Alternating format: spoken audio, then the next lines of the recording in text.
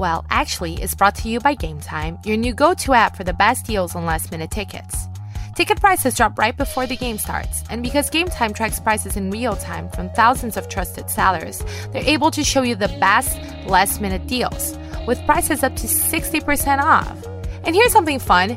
If you want to watch Pitbull, as in the fighter Thiago Alves, they have tickets for this Saturday's UFC on ESPN 7. But if you want to watch the other Pitbull, as in the rapper, singer, Mr. Worldwide, they have tickets for his concert too. If that doesn't blow your mind, I don't know what to tell you. In any case, your chosen Pitbull is just 2 taps away. The Game Time app is simple, quick, and easy to navigate. Download the Game Time app in the Google Play or App Store and score last-minute deals on tickets up to 60% off.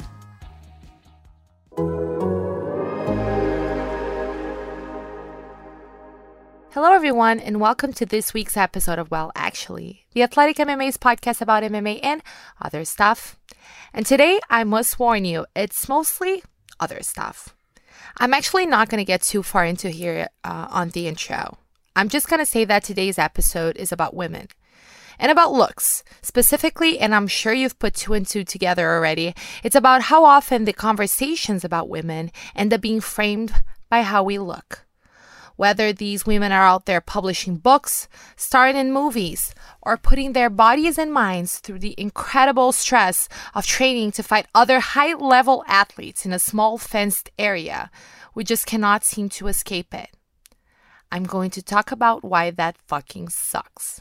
And while that's not exactly a controversial, groundbreaking, or unique stance, the thing about the internet is that I often read things that remind me that the obvious isn't really that obvious. That for the few textbook trolls and proud Twitter agitators out there, there are many more people saying things that aren't as blatantly offensive or downright gross, but that are harmful nonetheless.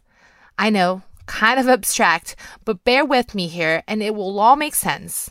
I mean, hopefully, maybe. Look, I don't know. We're all just trying our best here, but best case scenario, we all learned something. In worst case scenario, my babbling distracted you from the knowledge that we're all just decaying matter, wandering aimlessly around this doomed planet. It's a win-win, really. Okay, so there is some art to picking your pinned tweet, right? It is, after all, kind of your social media business card. It's got to be able to convey who you are, kind of tell people what they can expect by following you, and of course, it's a work tool. For us media people, for instance, it often has a link to content that we're proud of. There are multiple approaches to it, of course. Right now, I'm not particularly happy with mine, but I got the memo 2 weeks ago, and apparently after you become a podcaster, you have to make at least 40% of your personality all about that. So my tweet is now a lame, self-promoting podcast link, which, in fairness, does include a swear word that I feel really ties the whole thing together. Really makes it my own. For a couple of years, though, I felt like I had found my tweet. It said what I was about. It told people that MMA wasn't all they were going to get from me. And it was a fair warning to assholes that their sexist bullshit was going to get called the fuck out. It's 2 quotes. Here's what it says. Us, : hey, here's this entire story about this actual living person who fights other people inside a cage and has real thoughts and feelings and opinions and emotions and also happens to be a woman. Comment, : too much makeup.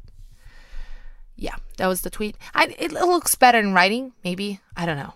But I know you're smart enough to figure this out. You are, after all, choosing to spend some of your precious minutes that you have in this one fleeting lifetime to listen to me, a scholar. But for the sake of argument, what I wanted to convey was a sad reality of covering women's sports. That no matter how we frame it, no matter how much work we put into telling a story, and of course, how big the accomplishments are in those stories, it often comes down to that. I mean, I'm sure you've seen it for yourselves. Things are changing, and I am weirdly optimistic about how far we've come in certain public conversations, but it's still very much there. You can just do the experiment for yourself. Just randomly pick a YouTube comment section or a live streaming of morning weigh-ins, and you see what I'm talking about. I don't think I'm saying anything too controversial here. As women, and I've touched on this here before, we grow up kind of getting the same message.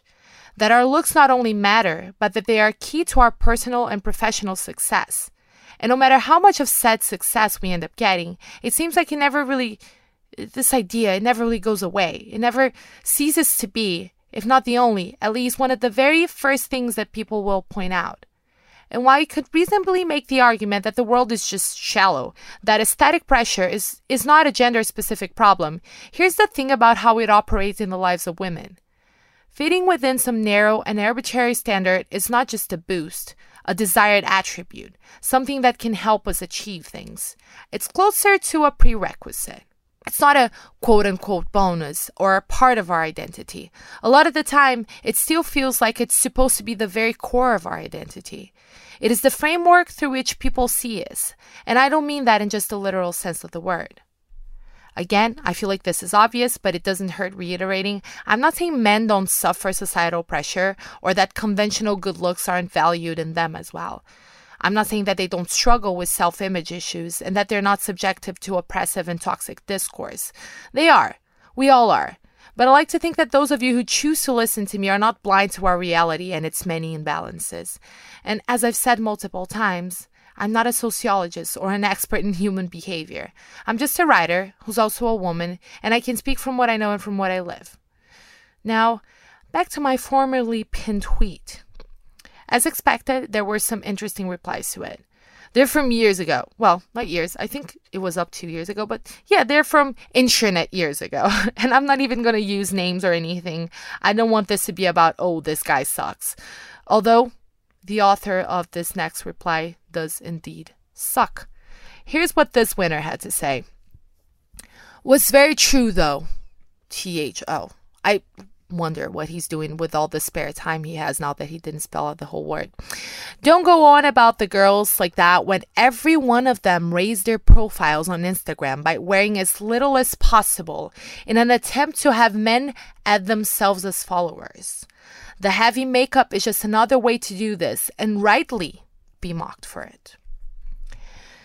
I like to get your attention to the use of when every one of us. He's seen all the women. Oh, sorry. He uses the term girl because of course he does. At least it's not femoid like I got the other day. But point is, yes, he's seen all the girls and they all do that. And they do that only to get men as followers, of course. Not because, here's a crazy thought, they feel like doing it. Or because maybe they spent their entire lives thinking their bodies were wrong and are now learning to explore and embrace them in a public forum. Not because, who knows, they know that there are other women out there who struggle with their own image and can benefit from seeing similar bodies online. Not because, here's a crazy thought, they work hard on their abs and they're proud of their abs and they want to celebrate those abs by putting pictures of them online. Not because some of them have made actual businesses out of their social medias. And sometimes that involves representing, I don't know, bikini and fitness brands. And certainly not because, for a lot of them, and I will include myself in this group, this is one small way in which we can control the narrative of bodies that have been policed, shamed, taken advantage of, or profited over during our entire lives. Nope, we just want men to follow us. If we get really lucky, we'll have some of them creeping into our DMs, sending us pictures of their penises, or saying they love our tits, or just asking for pictures of our feet. And yes, that is a very real thing. Just Google WikiFeet. And don't say I didn't warn you. And don't get me started on the makeup part of this dude's tweet. Or better yet, the wild concept of heavy makeup. Because this really is key here, right? We need to wear enough makeup to have our cheeks just pink enough, our lashes just plump enough, our lips just inviting and seductive enough. We have to conceal pimples and bags under our eyes, of course, because nobody wants to see that, but it can't be heavy. I mean, obviously. You can't be able to tell we spend so much of our money and time and mental freaking sanity fussing over our faces. It would just ruin the entire experience, of course. But I guess that was a downright dumb tweet that I think most people will be quick to dismiss as ridiculous and misogynistic. Like, the guy didn't even have a profile picture, and you go into his account, and all he does is reply negatively to people. So this is clearly not somebody we should be too preoccupied with paying attention to. There was another reply, however, that I thought was more symbolic. It's a few months old and I wanted to respond at the time, but I didn't because I just felt like Twitter wasn't the right avenue for it. And now I'm kind of glad I didn't because I have to come up with new shit to talk about every week. And frankly, I'm running all out of ideas. But this one came from a man who did have an avatar and who happens to be a male fighter. Now, a little bit of context, he didn't reply directly to the tweet that I mentioned, my tweet. Some other guy had responded saying, quote, I mean, look, is it the ideal response? No, but it could be worse. The shit people say about Cyborg is horrible. End of quote. To which I responded that of course it could be worse, but that it all boiled down to the same thing, which was female fighters being judged by their appearance. Now, the response I want to highlight, which wasn't blatantly offensive, but it contained a much more subtle and, in my opinion, insidious view of how looks-driven marketing impacts the lives of women, and this guy who replied in his own profession, quote, you can't really hate on female fighters being judged upon appearance. A lot of female fighters market themselves based on appearance. They get paid a lot of money because of this strategy. Sex sells, especially upon a male-dominated fan base. Well, I guess he's not coming out and saying nasty shit or making grand judgments about women like our incel friend from before, but he is trying to rebuff my argument, which, by the way, wasn't an argument as much as a commentary on something I had witnessed myself. But yeah, he felt inclined to counter it with what he presented as a statement of fact and reality. My argument is that it really wasn't. Let's go over the wording here. A lot of female fighters market themselves based on appearance. They get paid a lot of money because of this strategy. Now, there are a few layers to that, but let's start with where are all these female fighters making all this money based on their appearance? Because from where I'm standing, what has historically happened is that a very limited number of fighters who fit within a certain ideal have been handpicked by promotions and have, yes, sometimes been given better opportunities, but who truly benefits from these opportunities? I mean, first off, they often happen over other female fighters and not their male counterparts. These opportunities and platforms are often given by promotions who have some interest in it and who stand to make profit out of it. Where are all these lots of money being made by all of these female fighters cashing in on their looks? And for all of these women, how many others have failed to get opportunities, have been denied chances simply because they couldn't be marketed the easy, obvious way that people usually find to market women? Because God forbid that their personalities, their life stories, their sense of humor, their skills are the things that we focus on. So, you can't really hate on female fighters being judged upon appearance, he says. To which I say, yes, you can. I'm doing it right now because it sucks. It obviously sucks for all the many, many, many women who fall outside the spectrum of quote-unquote marketable beauty. But it hurts the women who are within it too. Beauty, it turns out, is one very volatile asset. And being objectified is not as lucrative or nearly as much fun as some guys seem to think. I'm going to use an example now that I have used before in a bonus episode about some bullshit I had heard that week. No, seriously, that was the title of the episode, Bullshit We Heard This Week. I was talking about Mackenzie Dern, who'd said then that her pregnancy announcement cost her a lot of followers. But I introduced another example that, as far as the general public is concerned, I think fits really well within this general idea of a female fighter whose professional success has at least partially benefited from how she looks.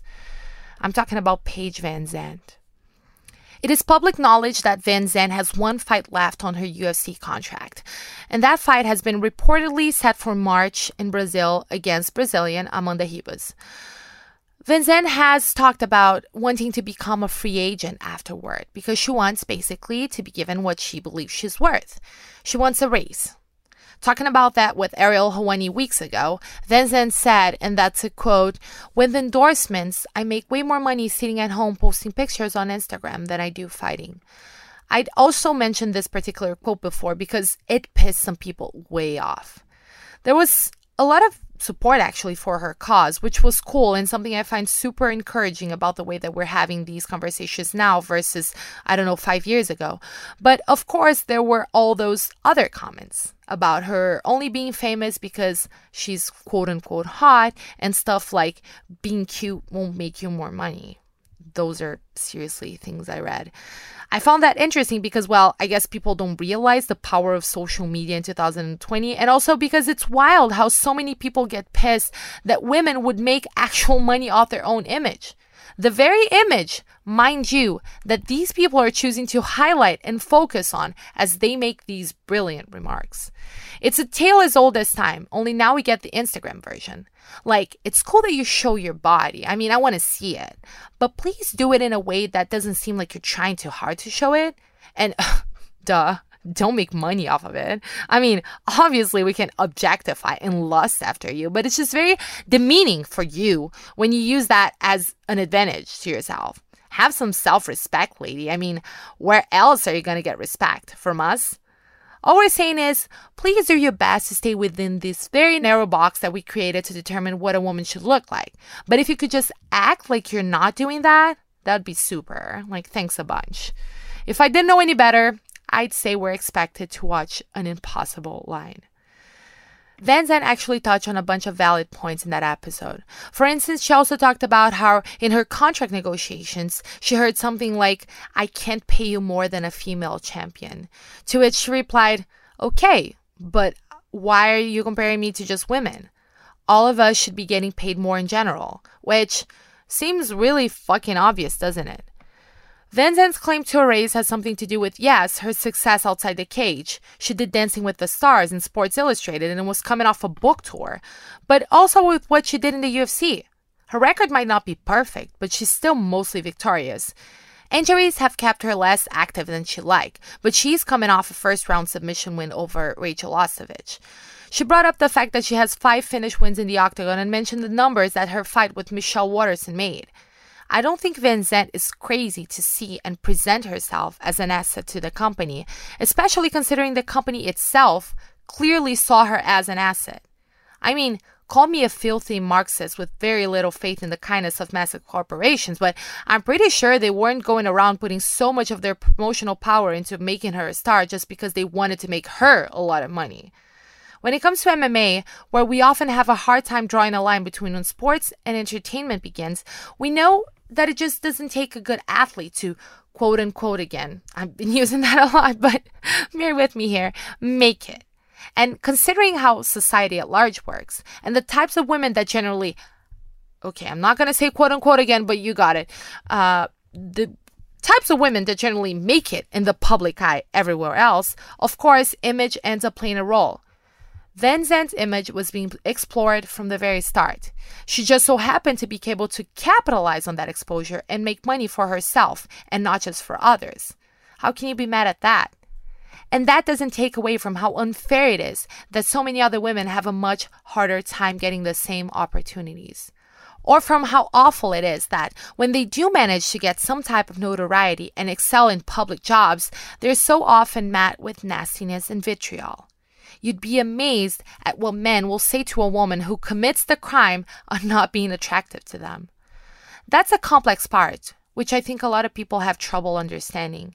It is absolutely possible to hate these looks-based dynamics and to want to combat the system and still not blame and shame individual women for capitalizing on the circumstances built around them, around us. It is entirely possible to see that more doors open to women who look like Van Zandt, but that it doesn't mean that there isn't a lot of their own work and their own merit into keeping them open. I can only speak for myself here and not the entire feminist movement. We go a bunch of different ways in many things, but I don't fault women individually for converting their images into profit, because often those who stand the most to gain from these perceived advantages are not the women. And that's not to mention the more intangible part of it all. How often don't people dismiss women who look a certain way and brush them off, discount their voices or their skills on the basis of they just got here because of their looks, or, and this is an old classic, on the fact that somebody wants to sleep with them, or has slept with them, or that actually there were a bunch of people who slept with them, because at the end of the day, that's really the most relevant and important thing we have to offer, right? Not to make it about myself, but making it about myself, I speak from experience because I'm a very peculiar case of somebody who's been on both ends of the spectrum. I've been both the woman who wasn't good looking enough to be on camera, but I was still apparently good looking enough to have fucked my way up to places. I'm both unfuckable and a slut. It's a miracle. I'm Schrodinger's MMA media woman. But here's another thing about looks. They fade. They change. They're not reliable or totally under our control, and having our value placed on something as fickle as how pleasant you are to the male gaze, contrary to popular belief, is a precarious position.